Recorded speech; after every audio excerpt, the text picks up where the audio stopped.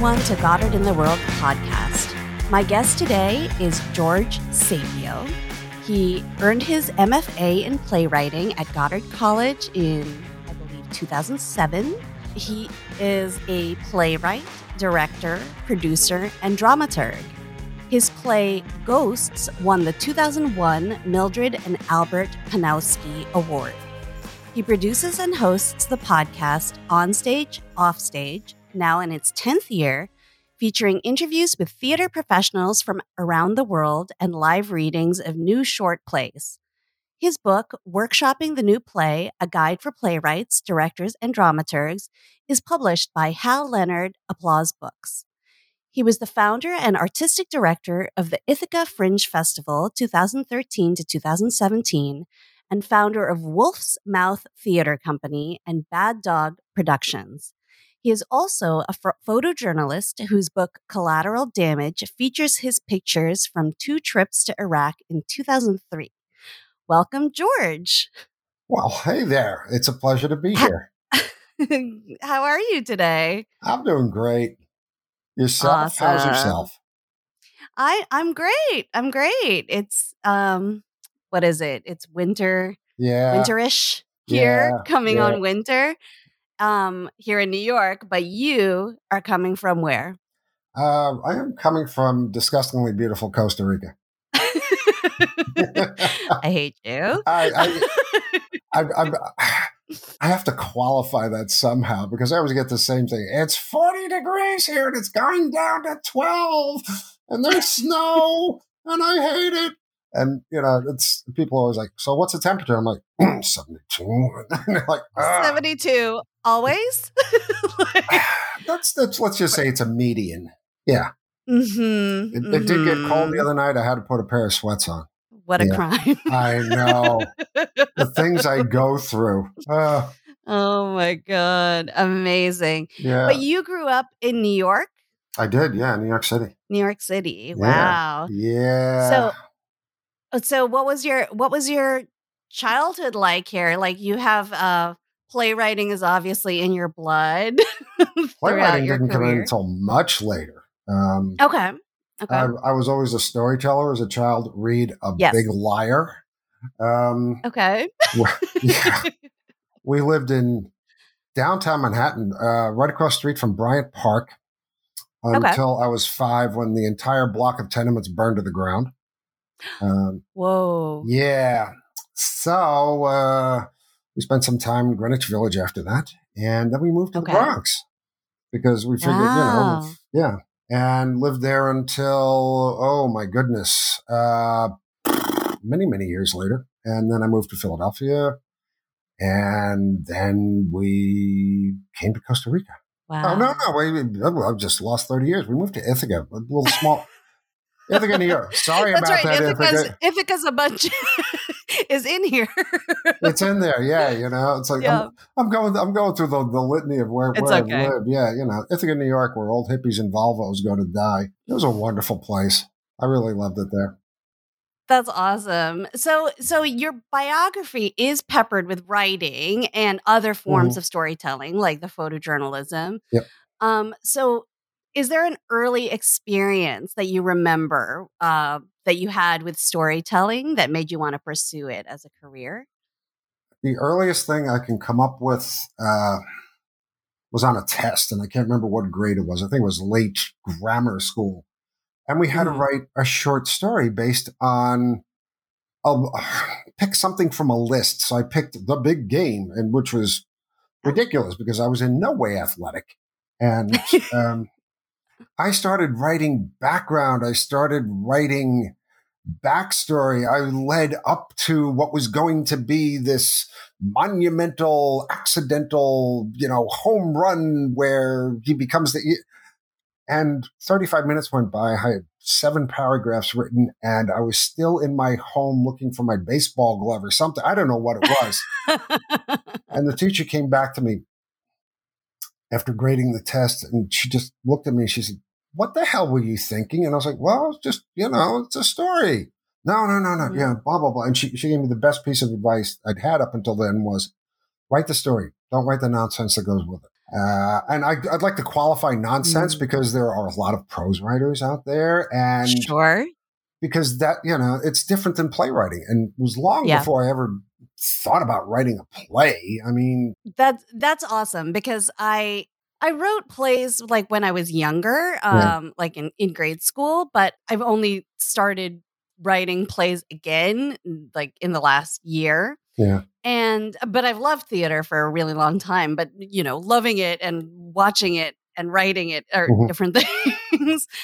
But write the story, not the nonsense, I think is very wonderful advice, especially for a playwright, yeah, because I tend towards a lot of exposition sure, and stuff, and I'm like, oh wait, that's not interesting to watch. Like it's different in a novel, of obviously. I think that that piece of advice does really help pare down to the essentials, yeah. and think about, what's important here, and then just hang everything off that. One of the things I used to tell my beginning playwriting students on this very thing: write the action.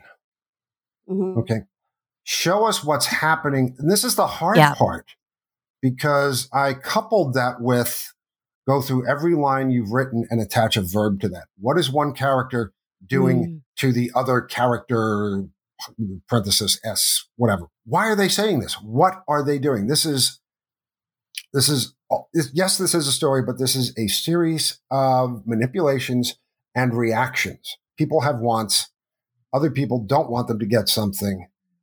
So it's a battle. It's show me the path, the path of obstacles that you face getting from the beginning of the play to the Mhm. catastrophe, denouement, whatever it happens to be. And then I usually just let that sink in for a second and I look at the whole group and I go, for God's sakes, don't bore me.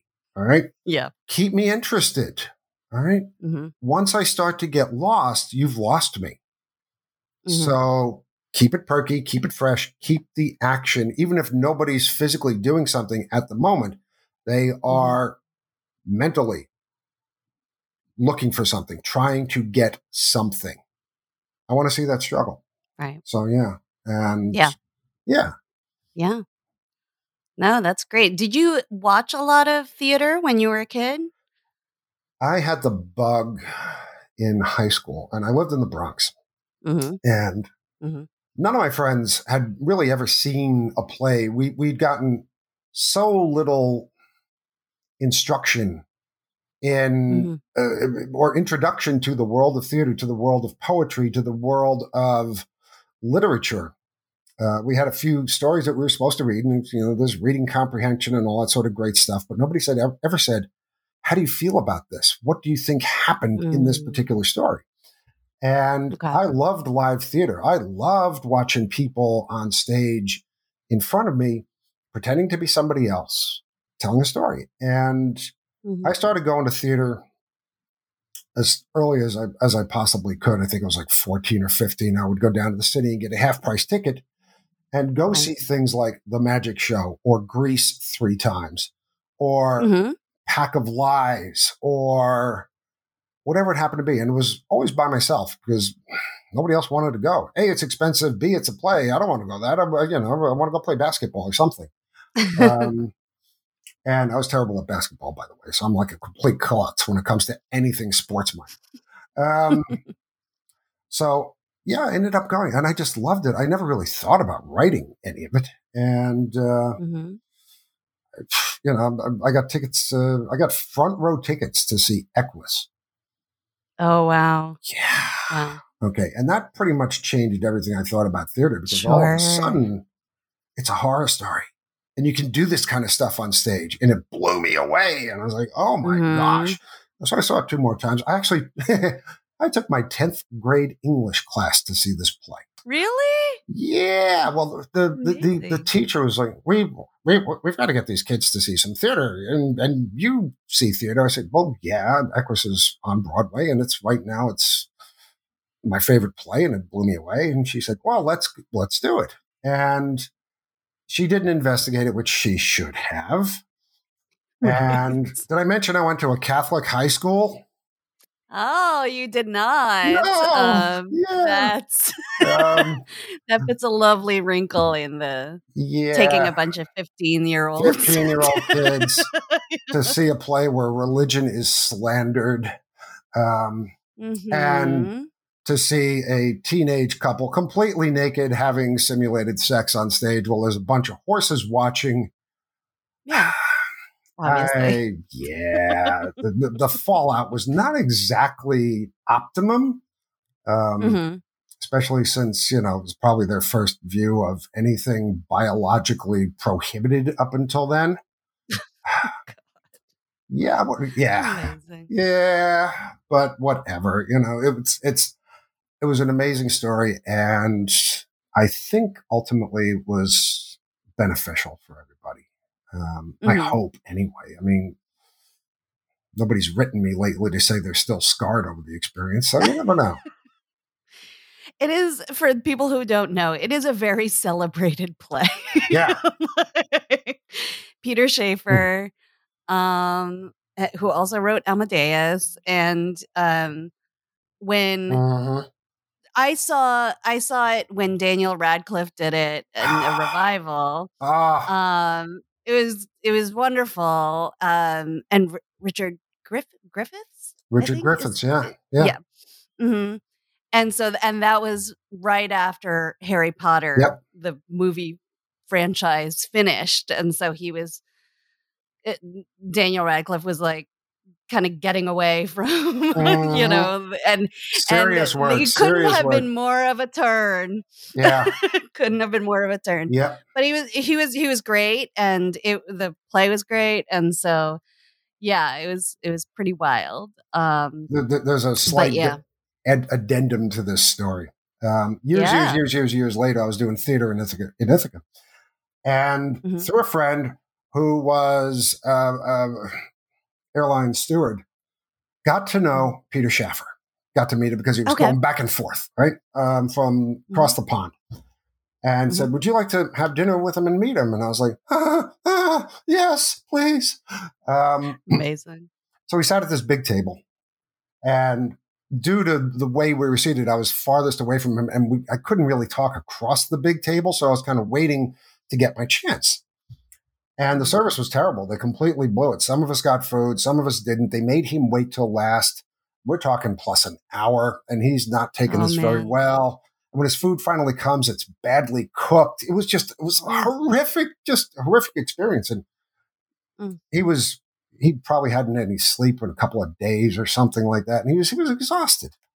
So mm. we're on the way out of the restaurant, and I find myself next to him. And I said, Mr. Schaffer, I'm a great fan.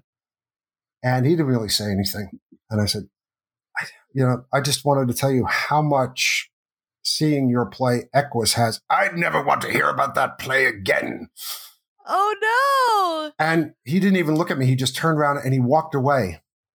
And you could hear it from coast to coast. It was this huge womp, womp, womp. Oh, And I was like, that's hey, what did I say devastating. wrong? I was just like, oh my gosh. Anyway, yeah. So that didn't work out. Well, I'm sure he was just in a bad mood. No, I think it was just a bad day for him. Yeah. Yeah. Yeah, yeah.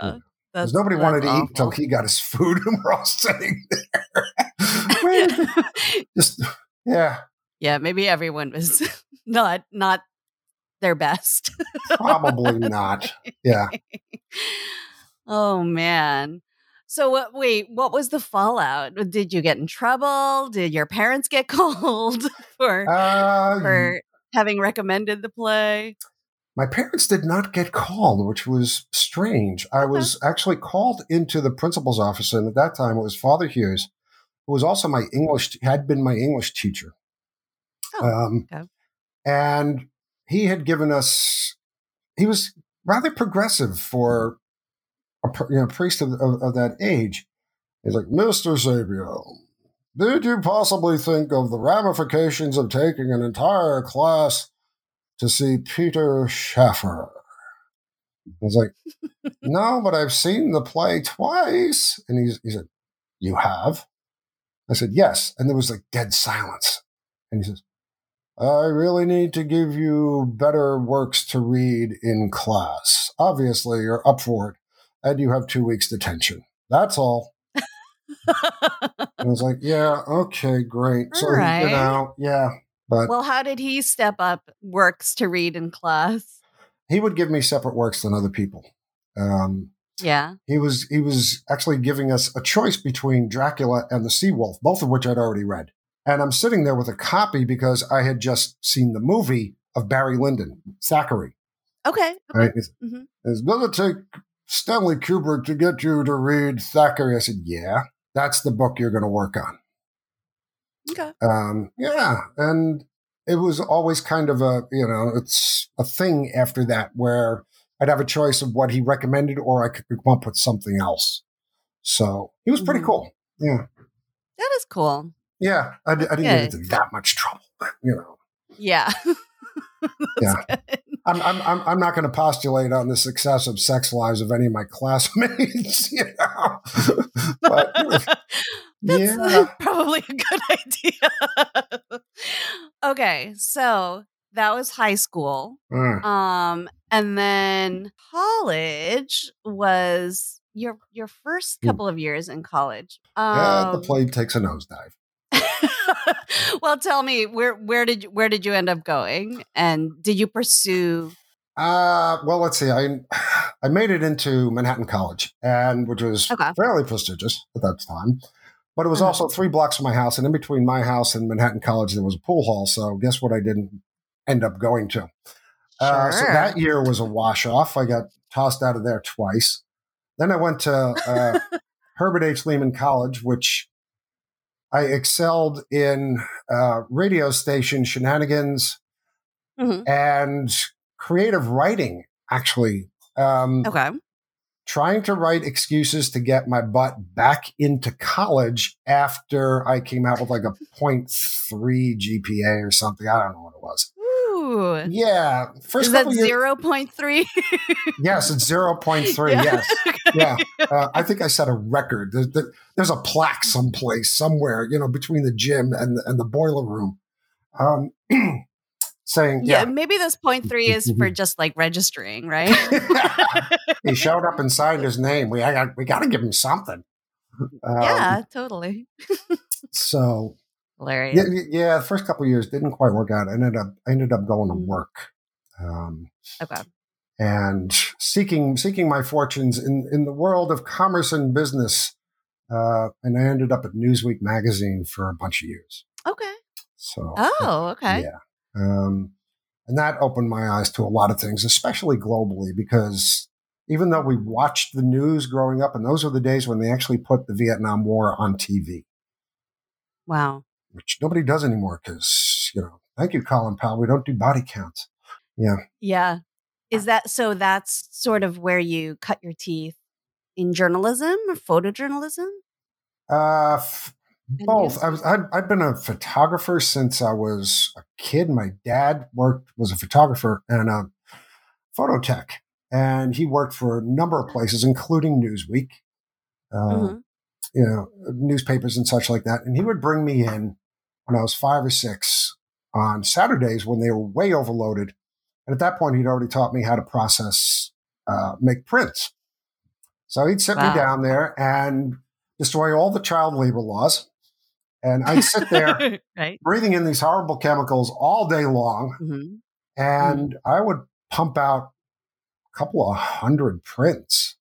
Those are the days you don't email anything. You physically mail it, or you spend 40 minutes on this crude fax machine sending it to Washington. Right. So yeah, I learned how to use a camera way early. I learned darkroom stuff. Literally as a child, and I fell in love with it. I wanted to be a photojournalist later. I wanted to be an artsy photographer later, and I was meant for other things, but I loved what I did. That's where the photojournalism thing came in. Once I actually started working with the actual news, reading the stuff that the correspondents said in, reading the magazines, being a lot more well-versed in what's happening outside of my little bubble. what's going on in Europe, what's going on in the Middle East, and what's not making it into the magazine, which was also interesting Right. stuff. Sure. And that was kind of the basis for the bit of photojournalism that came later. Oh, that's cool. Yeah. What did you learn? Because if your dad was a photographer, and for Newsweek, you said he was a photographer earlier for places like INP, Journal American. He would travel with this 4x5 camera to political rallies and football games and things like that. And then, once he started getting older, he ended up in the darkroom pretty much 100% of the time. Right. So, yeah. Did your dad teach you anything like formally or informally about how to tell a story through photography? He was a grab the moment kind of person. He was a news photographer. So, if he's at a football game, you get the quarterback throwing, you get the tackle, you get the critical moments. If you're photographing a parade, you get as close to somebody with, somebody that who'll be recognizable. Okay. Yeah. He was not so much a teacher as someone who set an example for that sort of thing. He was very, very good at what he did. I mean, his photos were dead on, razor sharp, and they were the kind of things you would come back to look at. He had a great eye and an amazing instinct for finding the right moments, which is, there are two things about photography that are critically important. One is finding the right moment. If it's something that is time sensitive, something that is going on, if there's an action, you have to have an instinct for it. And the other is learning how to paint with light. All right. Because it's not just catching the moment, it's catching the moment in a way that the dark and light complement each other and provide some kind of a subjective, dramatic moment inside your process of assimilation. That's a lot of big words. Okay. It's lovely. It could be a pull quote on on photography. That's amazing. Okay, so turning back to playwriting and teaching. Sure. From what I've read in workshopping the new play, you were already a playwright prior to pursuing an MFA at Goddard. So what made you start writing in that medium? I always loved telling stories. And when I was working at Newsweek, I had access to computers and I could store my own files. So I started writing all these weird, terrible short stories that just popped up into my head. And in the period of about 4 years, I cranked out about 70 of these things. Obviously, I had things to say and stories to tell. Yeah, I know, right? Like 3 or 4 of them are any good. But I mean, it's early stuff. You get used to doing it. It's like, hey, it's like playing a musical instrument. You want to play guitar for the first 3 years, you're terrible. And then all of a sudden you start getting better and better. As long as you practice, as long as you keep doing it. And once I moved to Ithaca, I started going to Tompkins Cortland Community College because I had never graduated from college. And I thought, oh, geez, if I want to be, I'm thinking of teaching. So I need a degree. And one of my English teachers there, character named Ron Starmer, he and I got along famously. And he was directing, he knew my writing. I was giving him stuff that I had already written. And he was directing that year's drama club presentation of The Lovers by Harold Pinter. And without going into exquisitely horrific detail, there were problems with the production. And that were not his fault. Okay. It was a combination of actor casting and technical things. So we're at the cast party and it's late. It's like 2:30. And he walks over to me and he says, you should write us a play. And I said, you should go away. And he said, no. Seriously. If you write us a play, we'll put it on next year. And I just looked at him and I said, no, you should really go away. And he said, I'll let you direct. And I was like, how soon do you want it? Yeah. Cool. Okay. Yeah. And did I mention it was late and there was, okay. We were both tired. And it was a cast party. Yeah, quotes it was a cast party. Yeah. Yeah. Right. Yeah. Mm-hmm. And I thought about it for about a week, and I'd never written a play before. And I sat down and I said, okay, let me just try the first idea that comes into my head. And 3 days later, I had 3/4 of a full-length play, a comedy, just this weird little comedy about a guy who wants to be a writer, and his wife is frustrated because he keeps writing these high-toned,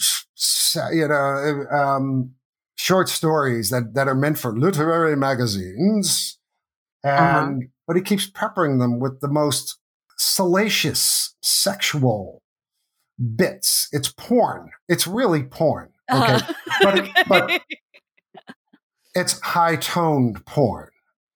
Okay, right. It's love scenes, explicit love scenes, written as if Shakespeare had a turn at this thing, or Ben Jonson or something like that. Yes, I made a joke out of Ben Jonson.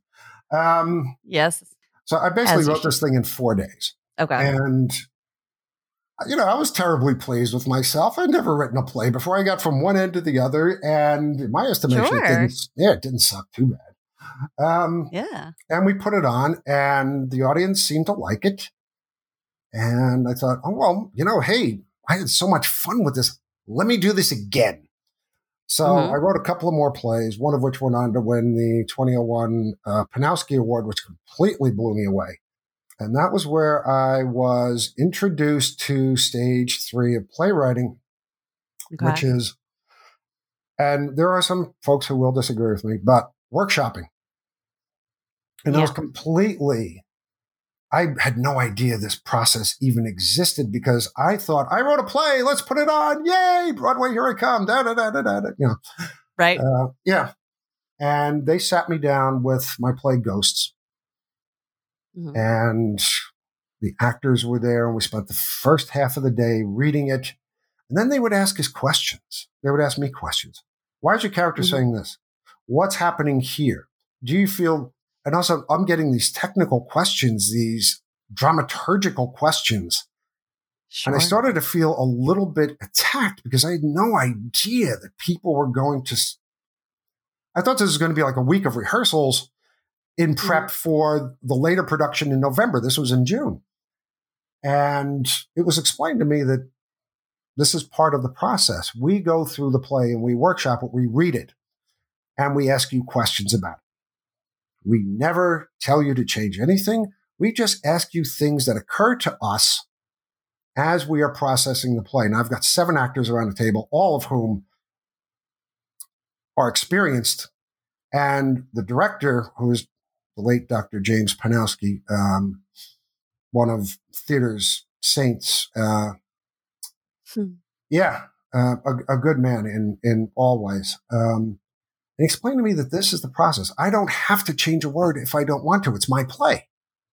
But these are things that people are coming up with. Are they making me think about anything? And I realized, oh my gosh, I can start changing lines. Wait, hold on. I can make this scene better. I never liked that word. Let me throw in a couple of lines here. Because she should have said something. You know what? I'm going to put that in right now. Yes. Oh my God. The second half of the scene is absolutely terrible. And I had one night where I had to rewrite a scene. And it was my favorite scene in the play. And they said, the first half of the scene is great, but the second half doesn't go anywhere. And you've got 2.5 pages. That's going to translate to a very long downtime. The audience is, I was like, oh, boy, now I've got to make something happen. And I've got a week from start to finish to work on this play. So I've got to come up with something by the morning. And my wife will tell you, this is probably one of the worst nights in history, because I was frustrated. I was actually a little frightened, but I knew I had to change something. And it took me till about 5 a.m. to churn out a new scene. And I brought it in, and they read it, and there was dead silence. And I'm thinking, oh God, I suck. I'm never picking up a crayon again. And they just clapped. They're like, this is amazing. And I Wow. think it was that moment and that week that showed me that even though, I might not make fortunes in playwriting, this is what I do. I'm good at this. I'm not good at many other things in this life. Okay. Because A, I'm male, B, I'm a klutz, and whatever. But playwriting is something that I do. Okay. So yeah, it was an amazing week. I got a much better play out of it. And the production was outstanding. I mean, I had a huge set. I mean, we're talking sets that pop up from below the stage and fences that come in. And, it was like off Broadway. And technically, it was. There's nothing better. There's absolutely nothing better than seeing your play 5 times. Oh, amazing. Yeah. So that's what got me started in workshopping. And after that, going to conferences and talking with other playwrights, not everybody was acquainted with the concept. And there are some playwrights who are, it's more power to them. Nobody's touching my work. Nobody's going to tell me how to change this, how to rewrite my play. And that's not the point. The point is never to rewrite somebody else's play. Okay. The point is to say, this is what I thought. I'm wondering why they said this.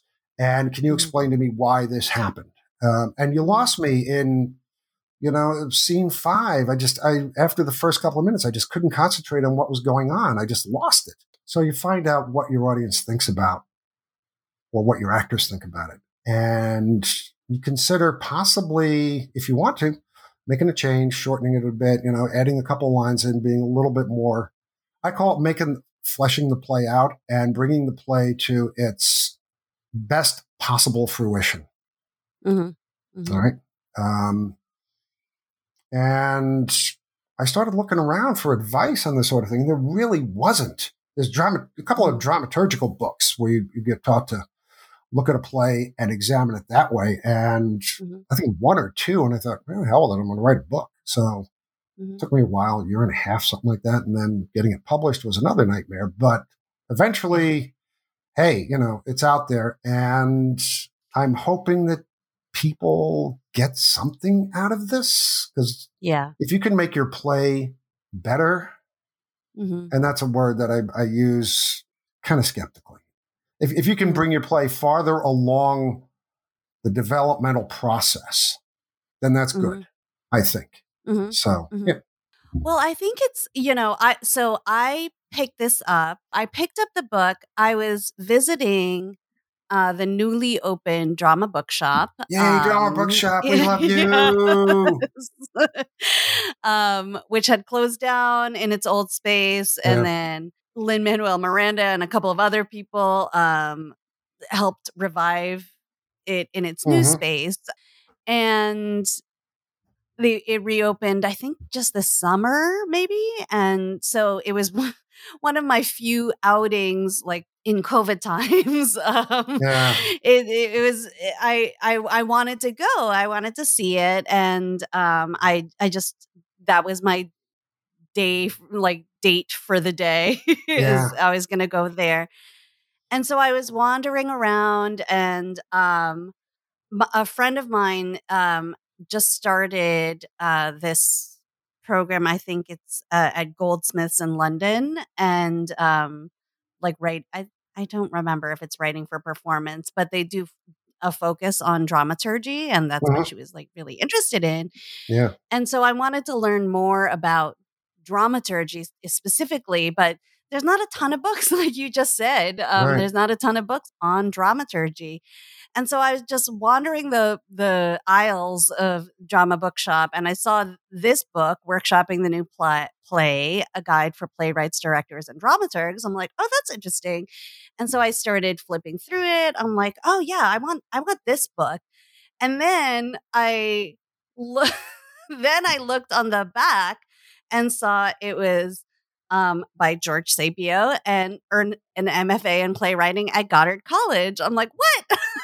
That's amazing. So I was even more excited. Yeah, when I started reading this book, I really love what you've reiterated a couple of times, how the feedback is not to get you to change the play. Right. The feedback is just to understand the response and the Mhm. questions that an audience has, or a participant has while they're reading your play, while they're performing your play, because theater is such an interactive media.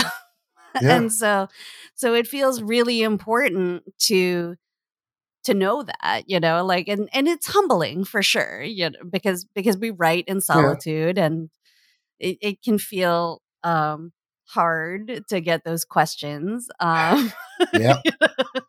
Perspective from one point of view, especially your own very subjective perspective, doesn't really cut it. Unless Yeah. you have an idea how the 135 people in that audience, they were all going to react differently. Mhm. I've had so many Yeah. different reactions to things that I've put up that I've learned that, if 25 people say one thing, okay, maybe you need to look at it. Mhm. But if one person here, or two people here, or something like that, come up to you with issues, okay, consider them, but don't take them to heart. But Right. these are the reactions that you're getting. Right? These are the things that people who've paid money to see your work, right, are walking away with. Did they like it? Right. Of course, you want everybody Yeah. to love it, right? Yeah. Did they fall asleep? Did they get lost? I saw Yeah. one woman during an early draft. This was a workshop reading of one of my earlier plays, and I really wanted her opinion. I looked over in Act 2, and she was asleep. Oh. And I thought, okay, I need to look at this play a little bit better. And yeah, I talked to some. I do this with every single play. I was like, please don't tell me you like it. Just tell me what you thought. Yeah. And some people will actually give you their gut on that sort of thing. And whether it's laudable or whether it's, I've got more rewriting to do and disappointing, I think if it pushes you in a direction where you can make your play a little bit better than what it was, or flesh it out, or fulfill its potential in scene 6 or something like that. Yes, I Yeah. think it's a good thing. Yeah. Yeah. Um, Yeah. I think, I'm going to say this, and I really think I've checked most of my ego at the door when it comes to workshopping things. Mhm. I've learned to accept the fact that they will kill my best joke every single time. Seriously, George, you're very clever. You're very funny. We laughed like crazy. Take it out. Oh, no. Ah, Boo. yeah. But you know something? Most of the times that I have done that, the scenes have snapped together like it was nobody's business. Right. So I'm a big fan of cheap jokes, and I'll Yeah. put them in my first 72 drafts. But once it gets to like production level, I'll probably take them out. Yeah. Yeah. Yeah. Yeah, it's hard to kill your darlings, as they Yeah. say. Mhm. Really sucks. But if it's not communicating your message, or if it's slowing things down or whatever, Yeah. then This save is it for called another day. playwriting. It's Yeah. not all, red carpet and endless banquets, it's Mm-mm. work, and it's Yeah. not always happy work, but No. I really, really try to put the play first. And, Mhm. my wife Maura will give me her gut on this thing, knowing that the next couple of days are going to be hell because I'm going to be in tears. You don't like my play. You don't took it out. But she's got amazing instincts, and Mhm. she's a playwright herself. Damn good one, by the way. Okay. And I trust her. She's the first person who sees anything that I write. Yeah. And her reactions and her observations are always spot on. I get a script back, and sometimes it looks like Tarantino's been at it in the last scene of his, one of his movies when everybody's bleeding eyeballs and that sort of thing. It's just read from the beginning to the end. It was like, you hated it. No, I love it. But these are just some suggestions. I'm like, oh, okay. Yeah.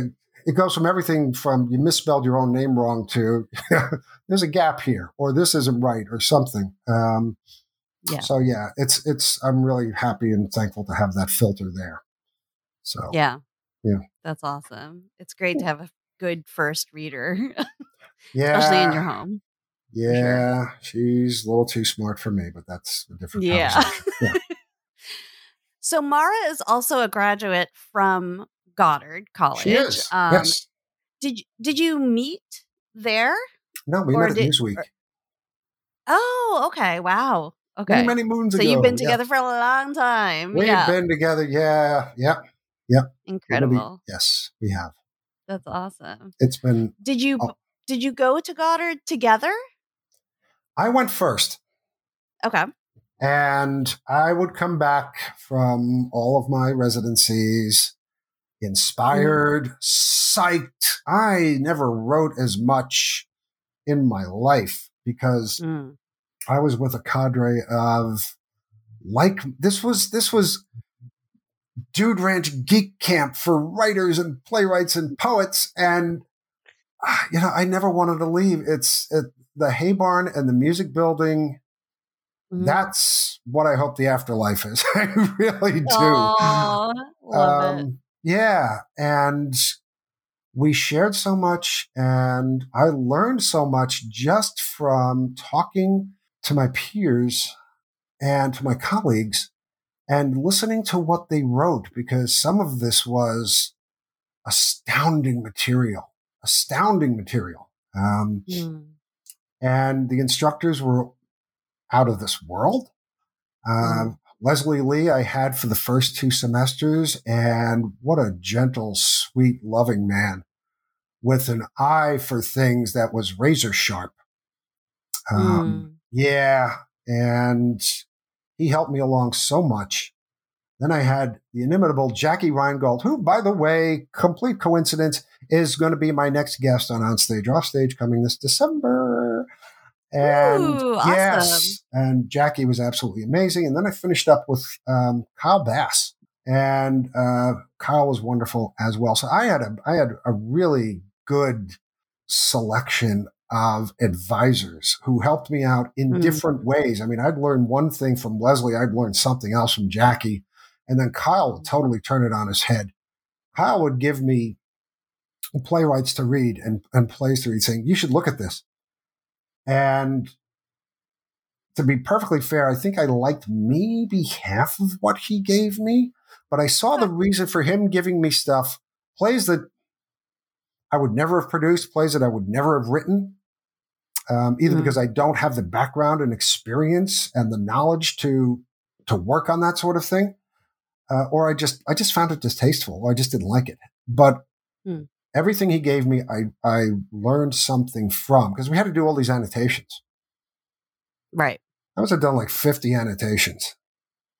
The first 23 were fun. By the time I got... That's an amazing start to a Goddard story. The first 23 annotations were fun. By the time I got to number 38, I understood that the A in MFA meant annotations. I'm not going anywhere else. Yeah. But it was an amazing... I loved it. I literally could not get enough. It's during those graduation ceremonies where even the most stolid and unemotional people will just break down. Yeah.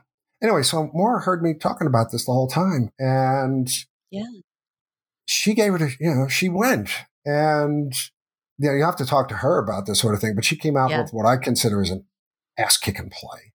And I think she learned a lot of things about, because she is an amazing writer when it comes to journalism. She's one of the top journalists I know, and I know a few of these folks. But creative stuff is different. Yeah. Right. It's for me, playwriting it's so much easier than having to be factual. I mean, good God, I want to look stuff up. I just, I'm not even. Love that. Yeah. I've done a couple of historical plays where I've spent literally years researching stuff. All right, just so I can get it right. But most of the other stuff, I don't have to look stuff up, and I'm perfectly happy not to do that.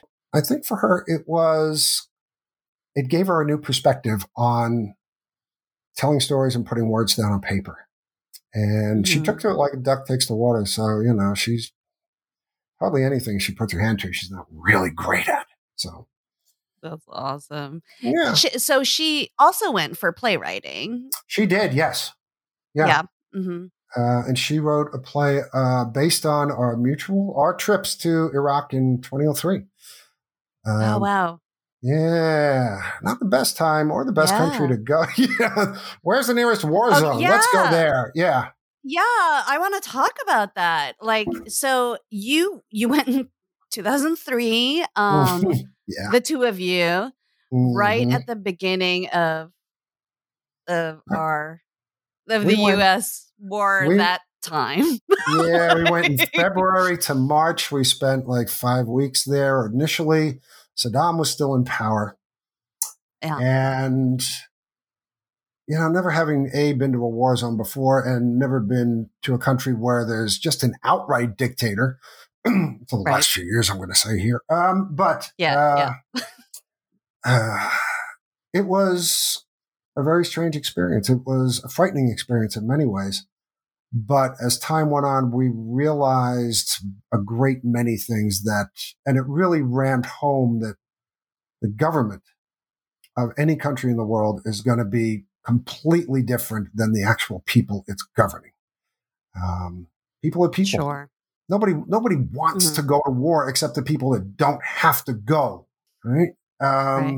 War is completely failed politics. And if we get to that point, then we should be kicking the politicians out instead of sending our families and our friends to go settle their issues. Anyway, it was an amazing experience. I shot 50 rolls of film at least. Wow. The economy was in a shambles, but almost without exception, everybody we met over there, every Iraqi welcomed us into their home, gave us dinner. They were all poor. I mean, we're talking dirt poor. Saying, yes, we know you're going to attack, but we like you. We think you're friendly. And it was a hellacious experience. And then we went back in June, July, after the war had already started. The invasion had already started. So, okay. And that was a completely different experience. There were firefights several times a day. You get used to it after about 3 weeks. And you get used to the random gunshots that sound like they're coming from 12 feet away. And you get used to parts of the city literally burning down. The air is so thick you can actually taste the particles from, whatever's going on. And the people were still wonderful, and it's amazing what you can adapt to in the most hellacious of circumstances. Yeah. And it was, so in between the first time and the second time, I took all the photographs, selected a bunch, put out a book called Collateral Damage. Maura and I wrote it, produced it. And it was an essay on the people. There were no big players. These were the collateral damage. These were the people who were going to suffer when the bombs fell and when the invasion started. Right. And the idea was to get the point across that these are just people. They're not warriors. They don't want to go to war. They want to live. They want to raise their families. They want to have love affairs. They want to laugh. They want to be normal like everybody else. And, these were just their faces. So I think George Carlin said a while ago, if we're kept apart from the rest of the world, and that's unfair because if we knew people, if we were acquainted with people from other places and somebody wanted to go to war, people would say, hell no, I'm not going to go kill them. I know them. Right. You know, and it's a little Carlin-esque, but I think that's the point. Mm-hmm. You know, it's we're estranged from most of the rest of the world, I think. And that comes down to the media, and it comes down to, I'm not even going to say the word journalism in relation to what's going on in most cases. Mm-hmm. But yeah, there were faces. And I have no idea what happened to 99.8% of them. Morris spent a couple of years after we got back trying to get a couple of the translators out, because the translators were working with the U.S. Army. And they were pretty much left to their own devices after the Army had enough of them.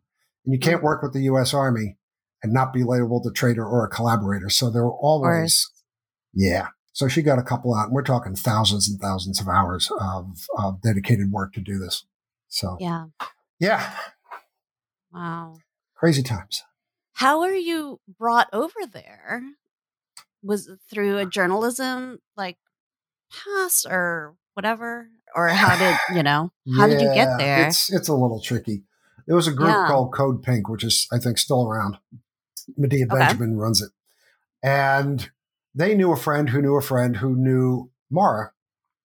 And they knew her journalistic tendencies, and they said, would you be interested in doing a trip to Iraq to document the state of things over there and talk to the people? And Mara said, yeah. So she came back to me at dinner time and said, well, I've had an offer.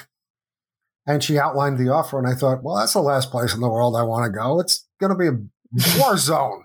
Right? Yeah. And I literally. Yes. And I don't know anything about the Middle East. And the next thing I said, I heard myself saying, so do you guys need a photographer? And, right? Okay. Yeah. I'm not the smartest Chips Ahoy in the bag. But they said, yeah, we need a photographer. And grabbed all my equipment.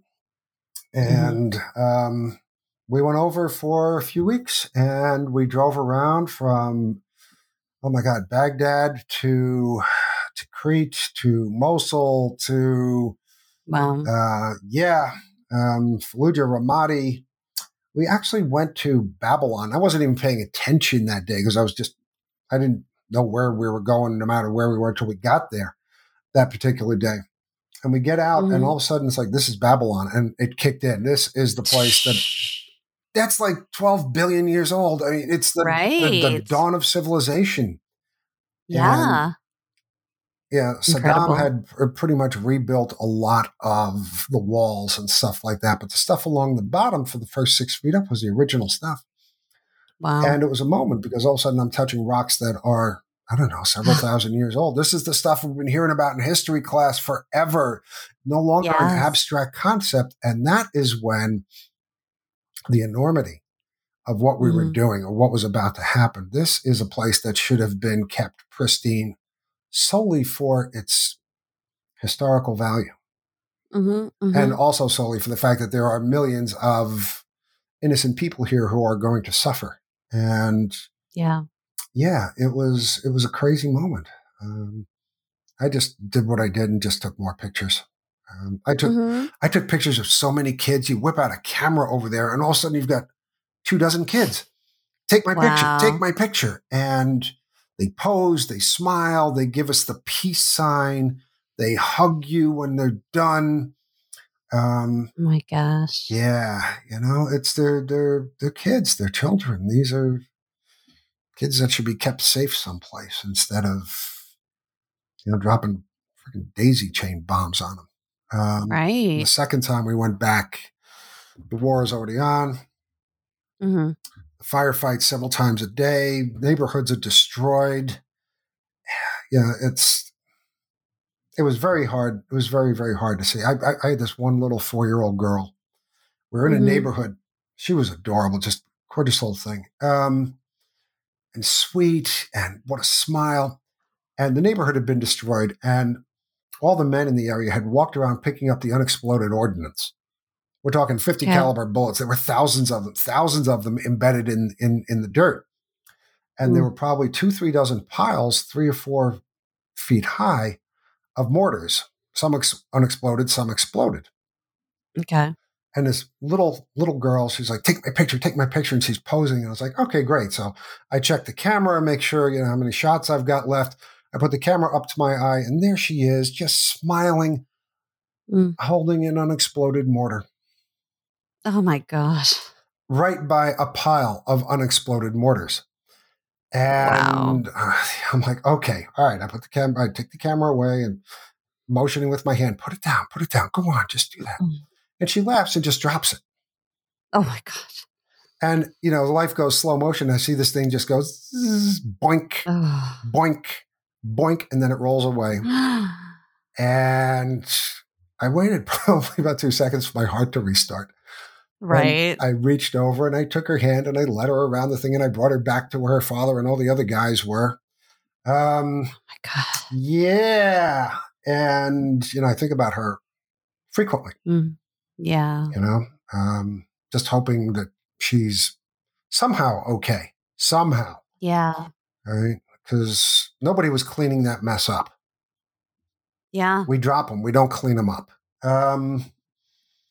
And, it's symbolic of the way war is. Yeah. Anyway, wow. So we were there for a few weeks in 130-degree weather. And, took a bunch more pictures and we talked to hundreds and hundreds of people. And there were only 2 incidences where we thought we might have been in danger. One night we were coming late back from a curfew. And the other time, some guy in Samara saw us talking to some of the other people there, and he came out and he started screaming at us and yelling. And he went back, and somebody says he might be going to get a gun. So we decided it was time for us to leave. Oh my gosh. Yeah, but I mean, considering everything that had happened. Yeah. And that was the only negative thing, because they saw us, they realized we were journalists, and yeah. But the scariest thing, though, was the soldiers. They didn't like journalists at all. So the American soldiers, yes, or the I mean, half of them were kids. They had no idea why the hell were over there. They didn't understand the political situation, right? But they're members of the service, and they are defending the country, and they go where they are told, and that is their job. And to actually sign up to put yourself in danger like that is. It takes commitment, and it takes heart, and it takes bravery. It's just my problem with the whole thing is don't use these kids for failed policies. They're going to have families. They're going to have lives. There's no reason to send them over there for something that should not be happening. Yeah. Anyway. Yeah. So that was the book. So, what was Code Pink's mission over there, and who did you write the book? Did you and Mara create the book for? We created the book for people who did not understand that there were innocent people over there who were going to be the victims of failed policy. Right. And I can't speak for Code Pink. You're probably better off finding someone from the organization who is willing to talk about it. Sure. For my own, I distanced myself from them. We started to differ politically, and we decided I decided to take a different route. I went to different places, and whatever. I did what my job was, which I thought was to record the people. Yeah. And to get a look at the faces that nobody else is going to show you. Yeah. Or very few people. I'm not going to say nobody, but very few people are going to actually show you, look, these are the people we're dropping bombs on. Right. And, growing up in the United States, we've never been occupied.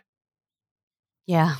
It's between the distance we've enjoyed and the superiority we've had, militarily, it's nobody's come over here and said, oh, this is ours now.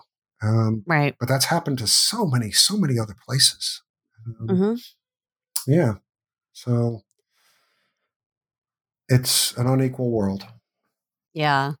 It is. The book is it's available on your website. And I'll put the link in the show notes. But it is heartbreaking because it focuses, the photography especially, focuses on the children and others who are not targets of the so-called war on terror, right? Yeah. And that's the collateral damage. Like they were just in the way, I suppose, is how some people would frame it. So yeah, how did you distribute the book initially, and when was it published? It was published in 2003. We actually brought between the two trips. We got it published after the first trip, and distributed mostly by word of mouth and by a system. We had a few thousand printed up, and it got around the world. Somehow, people in Cuba and other places were, remarking, that they had the book or it had reached them. It went out through the network, and we brought copies back. To Iraq when we went the second time, and there was an orphanage that we went to the first time, and I must have blown I don't know how many rolls of film, photographing these kids. And one kid, he had this amazing little smile, and he had a full page in the book. Oh wow! And we went back to the orphanage, and he was still there. Oh, and we showed him the book, and I have never seen a child react like this. He saw his own picture in the book, and he just grabbed it and ran around showing everybody. I don't think I've ever seen a child this happy. Yeah. So. Wow. Yeah. But yeah. So Mara wrote a play, you said, on that, about those visits or those trips to Iraq. She wrote that at Goddard. Yeah, she did write that at Goddard. That was her thesis play. Okay. And I love it. I think it's a wonderful play. And I think it's a heartbreaking play. Sure. But I think it's got it definitely has a truth to it. And whether or not you want to talk about the protagonist or the antagonist or that sort of thing, it captures the essence of what it's like to want to tell the truth in a situation that does not lend itself to telling the truth. But yeah, so that was her thesis play. It was called Promise Inshallah, which pretty much means the same thing. In if God allows, which is what people say over there. I'll see you next week, Inshallah. I hope you're okay, Inshallah. Okay. Yeah. So yeah. Wow. Yeah. Has the play ever been produced? No, it hasn't. No. Okay. Part of the problem is that a lot of the characters are Iraqi, and we're of the mind where you're not going to put somebody into a role that is not specific. They are not specific to the role. We need an Iraqi. Sure. Okay. Yeah. It's don't put somebody in there that doesn't fit. That it's not. Yeah. It would be wrong to substitute. So yes. Yeah. And in Ithaca, New York, there was a particular shortage of Iraqis. Probably. Yeah. Yeah. Probably. But maybe not in New York. Maybe not. Yeah. Yeah. Yeah. It might be time to dust it off, and yeah, it might be. You should talk to her about that. I should, because she's in touch with a lot of people that I'm in touch with. And there's a network. Okay. So moving forward, you co-host on stage, off stage together, and Mara? No, this is just me. That's yours. That's you. That's just me. Yes. Are you kidding me? Mara's so busy. It's just like, yeah, I know, right? So now this is it was actually her idea in the beginning. We had Ithaca, New York was getting its own community radio station starting up, and they were looking for programming. Okay. And she said, you should do a podcast for, talk to theater people. And I was like, I've never done this before. I don't want to do it. And she said, okay. So I thought about it, and then I thought, yeah, okay, let's give it a shot. Whatever. The universe has thrown this in my way. Let me see how far I can run with this. Because I hate turning down shots. You never know. Sure. So I went and talked to the radio station, and they said, yeah, you're not going to get paid. You want to do this, you do this as a labor of love, and we can put you on, you want it weekly? I said, nah, there's no way I can do this thing weekly. So I started off twice a month, and after 2 years, I went down to once a month. Yeah. And I think New York is a wonderful place for theater people. And it's, there's just so much theater going on there that I wasn't short for material or people to interview. And then I started branching out more and more around the world. I've had people from New Zealand, from Australia, from Italy and England, and everybody from actors to playwrights to dramaturgs to set designers to lighting design, you name it. Yeah. Artistic directors. I'm trying to find something new now. It's gotten a lot more, rather than celebrity driven, it's gotten a lot more geared towards the issues endemic in the vocation right now. Why women over 40 aren't getting paid attention to, and their plays are not being done, and there were no roles written for them, and how persons of color are finally, getting a very, very, very small, very tiny leg up into the opportunities that have always been predominantly for, old white guys like myself. And the business is changing, especially now with the pandemic. So we're going into January will be the first podcast of our 10th year. We started in 2013. Wow. And it's been an amazing experience. I have learned so much and made so many friends. Just giving people a chance to talk about what they do, because nobody pays attention to, the playwright. Seriously, unless you're O'Neill or Teresa Rebick or somebody like that. Right. But yeah, it's an amazing business, and there's just so much to talk about and so much to learn. And there are people everywhere who are doing something that nobody else has done. People are writing about issues that should have been paid attention to many, many years ago. And people are writing about techniques in, the science of teching or the intricacies of dramaturging, which, 1 out of 25 people might have heard that word before. And everybody says, what is that? Yeah. Why don't you, for people who are not familiar, including myself, I mean, I'm still learning for sure. Like, can you explain, people know what a director is. Yeah. Some people know what the job of a producer is, and we can kind of guess a playwright, but dramaturg. Can you give me your definition, I guess, of it depends upon the forum that you're in at the time, what a dramaturg does. Yeah. There are many, many, many duties, and it's the one aspect which is either not employed in many productions, right? Because we're either doing old classics, old chestnuts, or something like that, and that's a position where it should be employed. Because what a drama, I would think so. Yeah, I mean, in the most simple and egregiously, color crayon versions, it's a play doctor, somebody who understands, who has been an actor, been a director, been in theater, who analyzes the work and either recommends or points out aspects that need attention. Okay.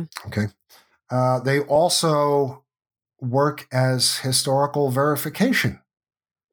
Yes, you cannot wear a digital watch in a Greek play. Okay, but they try and help the actors and the director realize the importance of, why Ibsen was so popular, or why Ibsen was so so critical, okay, Mm-hmm. to theater. And because Mm-hmm. now it's like, well, that's just an old play. And it doesn't sound very good. Mm-hmm. But it was important back then, and here are the reasons why. Right. The duties are myriad. It's Mm-hmm. a lot of dramaturgs, and this is the thing I like best about it. This is what I really love working as a dramaturg is working with new plays and working with new playwrights. Mm-hmm. As a play has been done 25 times, doesn't really need a dramaturg unless it's being done by people who are not familiar with why the play is important. Okay. But new work, okay, Mm-hmm. does the play work start to finish? Okay, Mm-hmm. is it complete? Are the characters fulfilled? Do the characters round out their possibilities? Is it an ending that is arranged at the last minute so everybody walks out whistling? Or is it an ending that could have a little bit more emotional impact? Okay, has it reached its potential? And these are all things that you can discuss with the playwright, discuss with the director, and the playwright can say yes, the playwright can say no, which is always the choice of the playwright. This is the way I wrote it, this is the way I want it done. Or I didn't realize at the end, I thought there was something a little bit off, but now that you saw it, okay, now I know what's going on. Maybe I can focus on this. And they are there for, in established productions, they are there for, and I'm probably shortcutting a lot of these things. I'm going to get dramaturgs from all over the country going, you forgot to say this. To ensure the veracity and the integrity of the piece, and in new work to assist the writer in achieving a potential that the play needs. Okay, as a playwright, I went from, oh, look, I wrote a play, yay, to, okay, I'm in my 5th draft and I need help because I need somebody else to look at this thing, to tell me what they think about it. Does it fail? Is it boring? Do I lose them in a certain spot? Does this make sense? Because not everything that I write that makes sense in my head makes sense to anybody else. Okay. So that's why I like to employ a dramaturg. I just had a play done in Brooklyn a couple of years ago called The Final Word, which is about free speech. And the dramaturg, Noel McDuffie, who was also the director, was outstanding. He was just so good at catching things and asking questions. That's all he did was ask questions, right? And most of them were very helpful. I had a dramaturg. When I won the Panowski Award, I had a dramaturg from Nevada, Las Vegas, Doug Hill. He's amazing, playwright himself. Ended up directing one of his plays a couple of years later. And this is when I'm learning about the business. And he's asking questions. And he's pointing things out. And after a while, I'm thinking, he's a huge pain in the ass, this kid.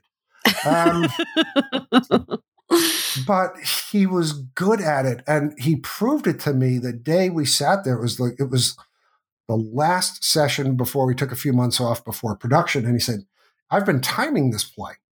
And you've got epiphanies that average every 6 to 8 minutes. But there's a section here where we go 15 minutes without one. You might want to look at that. Oh, that's so interesting. And I just looked at him. I was like, you gotta be bleeping kidding me. Really? And he just shrugged. And that was, I looked at that and I thought, oh my God, how could he notice that? I know. And that's what a dramaturg does. Okay. That's amazing. It's point of view. And that's what I try and do with the book is open playwrights up to the idea that other people might see things that you don't see particularly clearly, or you've missed, or something about the play that might need attention drawn to it. It's not a question of correcting anything. It's an added resource for the playwright to grab outside opinions that are not the playwright's own subjective, I'm so wonderful stuff, and try and understand how the play affects people who are not him or her. Right. Yeah, That's what it is. I think it's an amazing tool. Mm-hmm. And every time I dramaturg something, I tell the playwright, we go out for lunch, and I said, listen, you don't have to take anything I say. Mm-hmm. Okay. I'm here just to offer opinions, here to offer insights. If it helps you, terrific, wonderful. That's great. Mazel tov, Mm-hmm. if you don't agree, that's your right. Mm-hmm. Okay. But this is what I do. So let's move on. Mm-hmm. Ask me anything you need, and we're good. Mm-hmm. So, Mm. but yeah. That's awesome. So on stage, off stage, Yes. your podcast, Mhm. does it also air in on the radio station in Ithaca? Yeah, Because it you were does. mentioning Yeah. it does. Oh, that's so cool. I have two versions. I have I've had to bleep it and cut it down version. Right. Seriously, I had one woman on. She was artistic director for a local theater in Ithaca. And I had to bleep her because she kept mentioning the name of the show that was coming up, which was the Mother Bleeper with the hat. Oh yeah. Yeah. And she mentioned it. I mean, you can swear on this podcast. Yeah, okay. All right, good. We're not going on the radio. All right. And she just kept coming back with, and the next show is the motherfucker with the hat. And I was like, okay, terrific. Right. And by the third time she mentioned it, she was like, it's the motherfucker. I'm like, this is the last time you're getting on this show. Well, I would blame the playwright. Yeah, probably. But I can't remember his name. I can't either right now.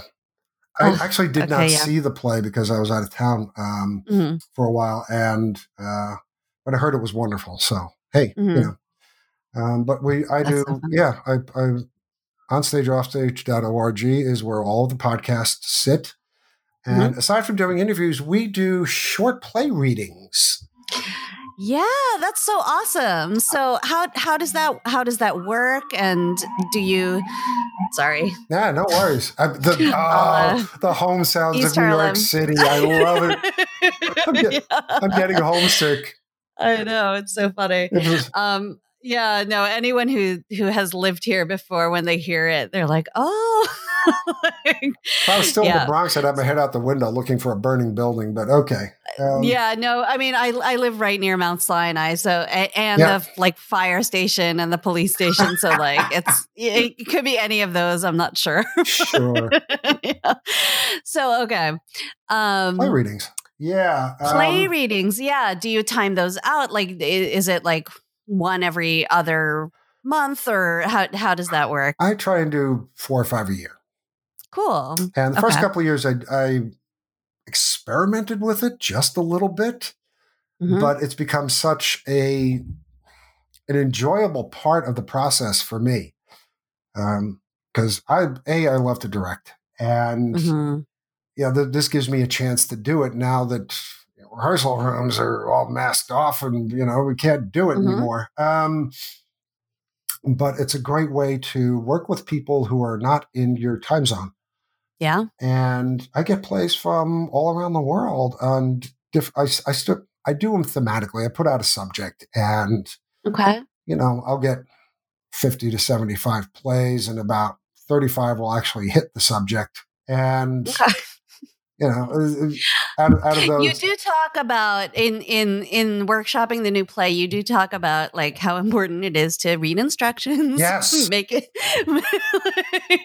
Don't waste artistic director's time. Make it clean, which I think is like a very practical piece of advice. Right. Yeah. Make it a comedy, and I get something where the dog eats the baby, and it's like, no.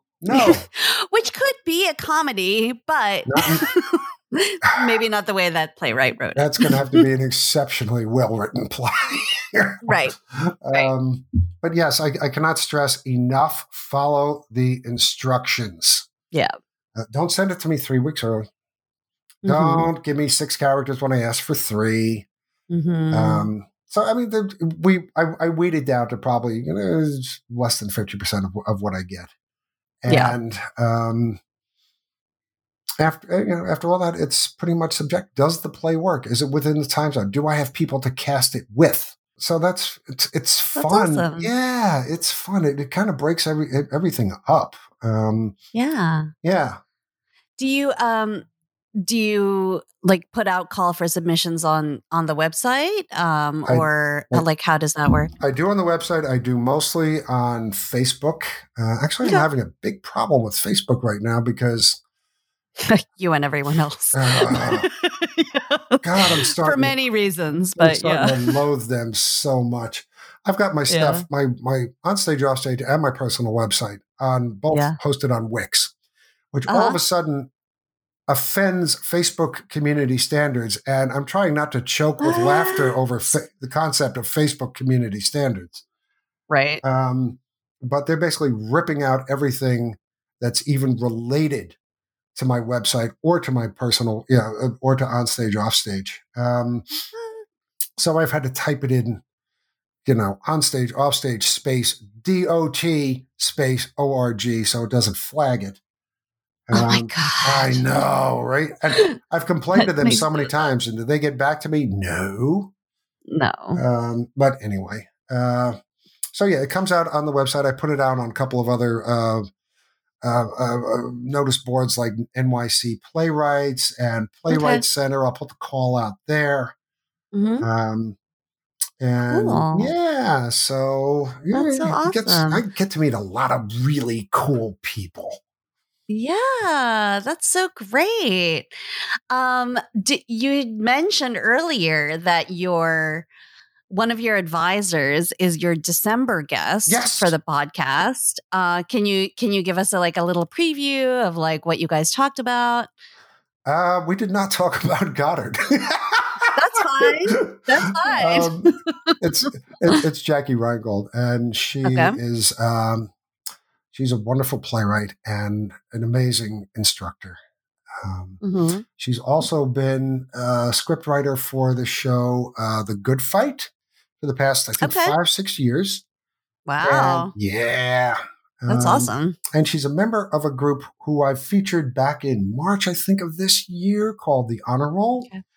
It's a 1,500 women over 40. Whoa. Yeah. That's awesome. These are the women playwrights and actors and who have been marginalized. Okay, by the, I'm just going to say it out loud, the whole white male supremacist nonsense BS of this profession. Yeah. Because yes, we need to know how badly you feel again. So they got together and they formed a group and they act in concert with each other. They help each other. They're a force to be reckoned with. And when I interviewed them back in March, I didn't get a chance to talk to Jackie, but they put out recently put out a book, 100 monologues by these women of the Honor Roll, and it was Jackie's idea. And she wrote the preface, I believe, and finally gave me a chance to reconnect with her because I graduated in 2007, not 1907. And it was just so good to talk to her and to find out what she's been doing and talk about this wonderful book. Because the names are now getting out there again, or for the first time in a lot of cases. And I love to see things like this happening. I'd love to see playwrights get a little bit of the, the limelight, because it's so hard for us to get a production. It's so hard for us to get any kind of notoriety. I mean, you don't go into this job for the fame, glory, or money. Seriously, but to see efforts made to bring people out there to showcase their work, especially something like this. So that's going up in December. Awesome. And we do monthly. First of the month, if I get around to it, second or third, if I'm lazy and completely, just overwhelmed with other things, but they get out there every month, so don't worry about it. Good for you. Yeah. The podcast production schedule, for the first season of this podcast, I was releasing every week, but that's kind of all I was doing. Yeah. So I was like, oh wait, I can't keep that up. I know. So right now yeah, the plan is biweekly, but it hasn't quite even done that. And Yeah. so when you said you release once a month, I'm like, oh, that Yeah. sounds nice. So, Yeah. I'm so we'll see. I'm Yeah. up to 148 episodes. Yeah. Okay, that I Yeah. do myself. Mm-hmm. Nobody Mhm. else. Okay, I Yep. record it on Zoom. Well, Mhm. before that, I use Skype. Yep. All right, and in the early days, I went crazy editing things and dividing it Yeah. up into topics and rearranging. And I learned after a while that with minimal editing, Mhm. it flows beautifully. Mhm. Okay, Mhm. it's conversation. No one expects it to be logical. Right. And especially with theater people. Anyway. Yes. I have found that. Yeah. Interestingly. But it kind of works. I mean, I do everything on Zoom. Yeah. Yeah. But doing it twice a month, that's a lot of work because not only are you putting it together technically, you're doing promo as well. Yeah. Yeah. Right. And there's packaging Promo and there's and then website writing and yeah. Yep. It's a whole thing. Yeah. Everyone who wants to start a podcast, be warned. It's very satisfying, but it's a lot of work. So it is. Yeah, it is. Yeah. I mean, I love it. It's a chance for me to talk to people I've never met before to find out things about theater that A, I didn't know, or B, it should be talked about. Yeah. Really should be talked about because I'm an elitist when it comes to theater, and I think theater is probably the last art form where we can actually bring truths, ugly truths, to live audiences. Okay. And so many of those plays right now are being written, and they are so important that it's a way of communicating voices and situations that might not have had the chance otherwise.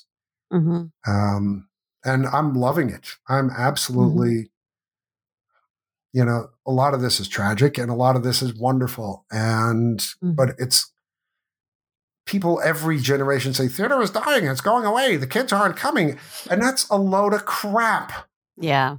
All right. Anywhere there are going to be live performances, people are going to show up for them because there's always going to be that demographic. Could it be bigger? Could it be better? Yes. But for what it is, theater, you have to get dressed for it, or you should at least put clothes on anyway. Yeah. I mean,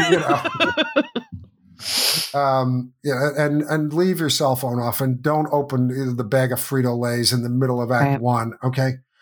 But it requires a different thing than sitting at home, in your underwear and being entertained that way.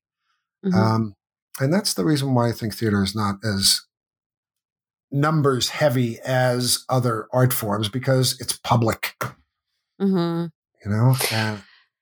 it makes a difference. Like that's why it was sort of heartbreaking over the pandemic to not be able to gather in those spaces, because it really, and Zoom and workshopping and, like the writing group that I've been a part of this past year. And all of that is awesome to be able to, at least have a little bit. But of course, it's not the same as like sitting in the dark together, sitting in a space together and being able to react in real time, and then the actors hear you reacting and all of that. It's all just kind of this collective experience that's been around for thousands of years. Yeah. Thousands of years. I was a classics, focus in college, and so ancient Greece for sure. It's there, and it's not going anywhere. And whether or not you can make money from it is like its whole other thing. Sorry, if that was the question, then that's challenging. Yeah. Somebody asked me once how I pictured the afterlife, and I was like, rehearsal room. Yeah. Yeah, because that's where most of the fun stuff happens. Right. I'm not sure if it's heaven or hell, but I'll leave that up to whatever. Yeah. Yeah. Whatever play we're doing. No exit from the rehearsal room. Oh, Lord. It's like, yeah. We'll see. Yeah. Yeah. No, that's amazing. And is there a play reading that is coming up on the podcast that you're able to talk about yet or not yet? No, we just finished the 2021 group, which I specified had to feature roles for women over 40. Awesome. Yeah.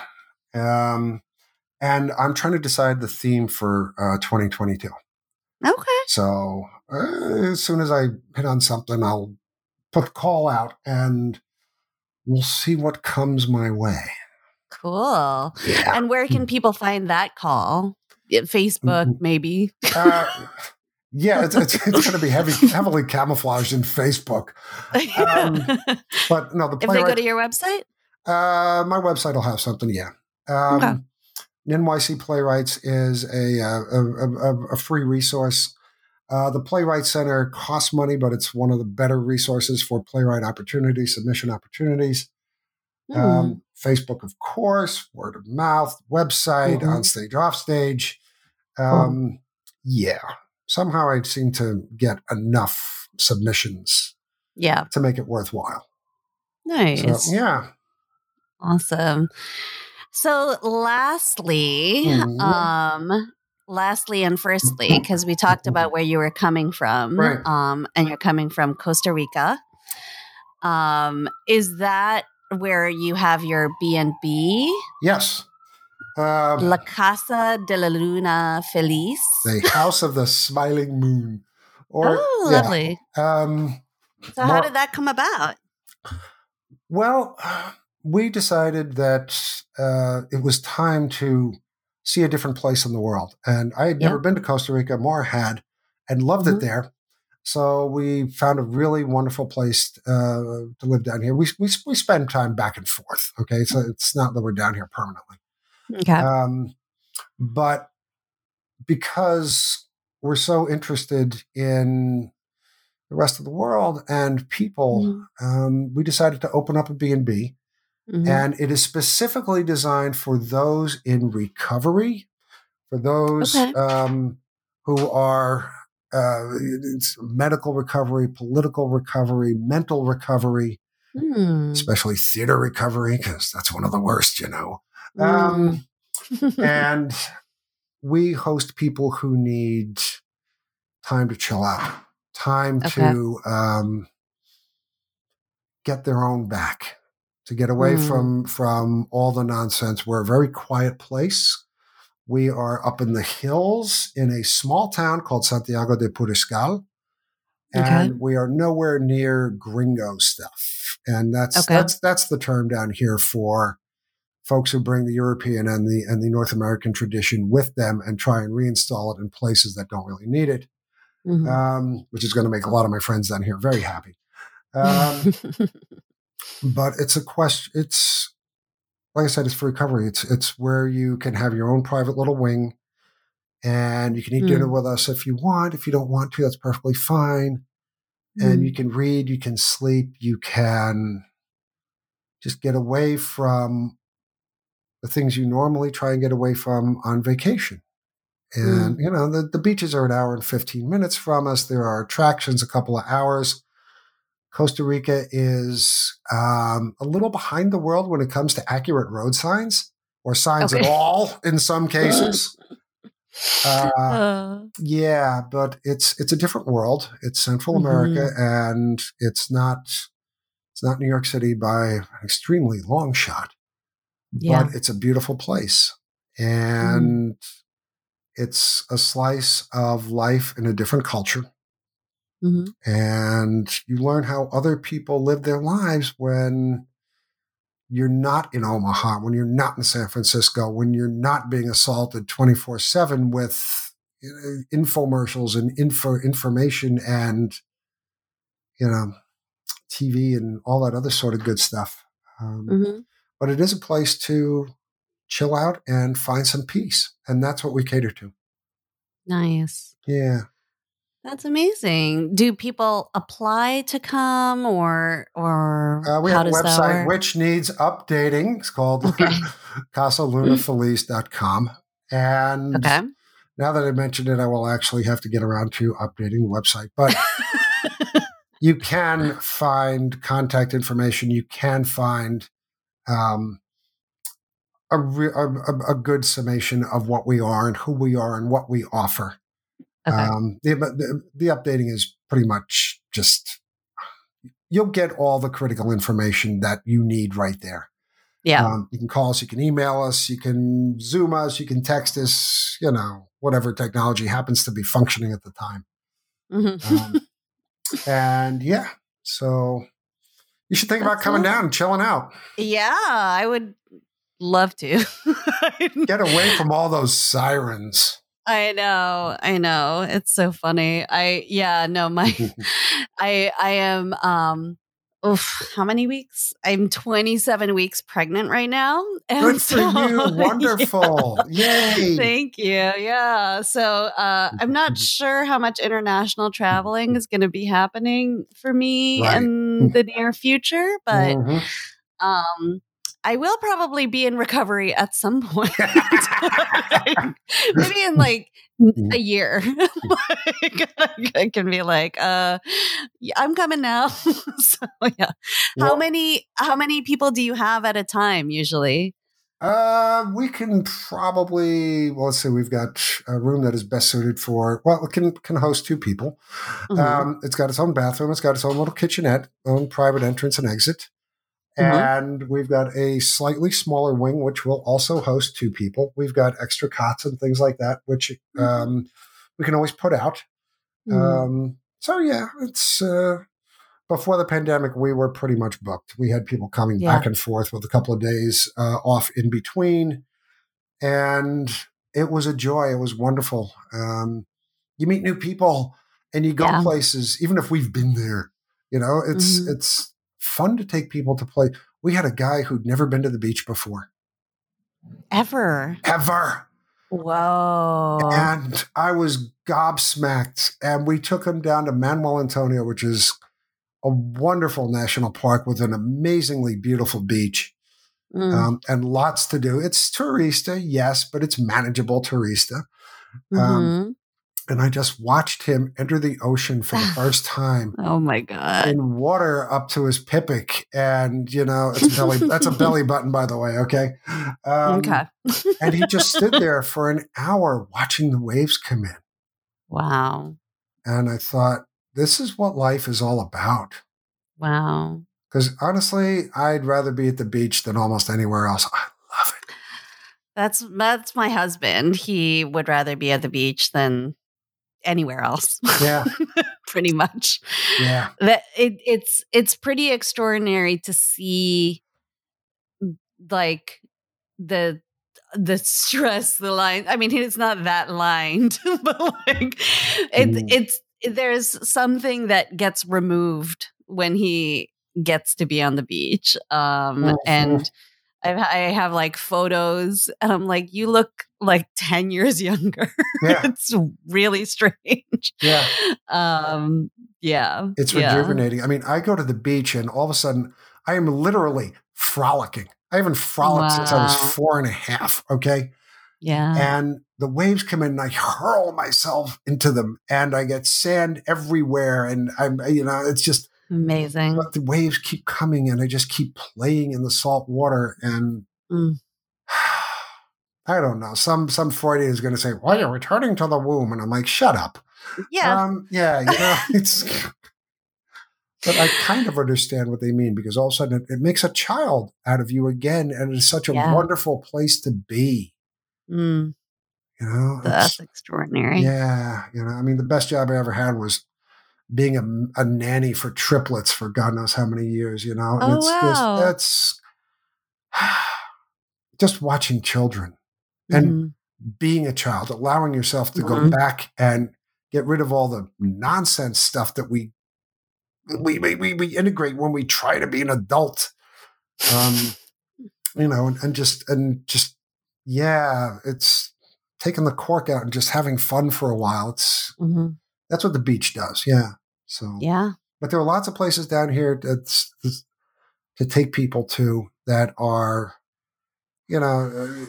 nature oriented and culturally oriented. It's just so wonderful and so beautiful down here. Mm.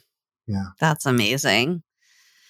Well, I could talk to you for more hours. I but know, right? This was so much fun. I know. I thought you guys should calm down, I know. Like, it's so much more about theater, so much more about everything, you know, but like, yeah, I mean, I'll save it. Okay. Right. But yeah, thank you so much, George, for giving of your time. And thank you so much for the opportunity. I spent so much time interviewing other people that it's really nice to be on the other end of it, just, for once. Yay. Yeah, it's fun. And you're so good at what you do. This is fun. Oh, thank you. That's awesome. And I can't wait to listen to your next episode of the podcast and all the backlog as well. There's some doozies in there, trust me. Yeah. Oh, it happens. Not on this podcast, though. All my guests are amazing.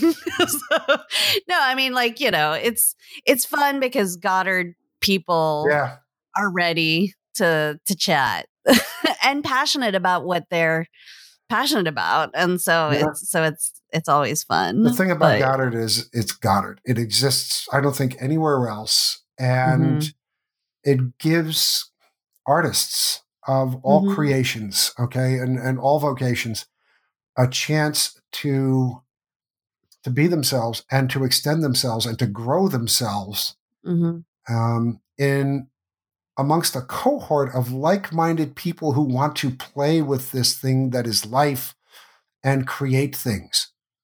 Yeah. And as an experience, it was singular. I mean, I love being in a rehearsal room and I love being with a cast for 6 weeks.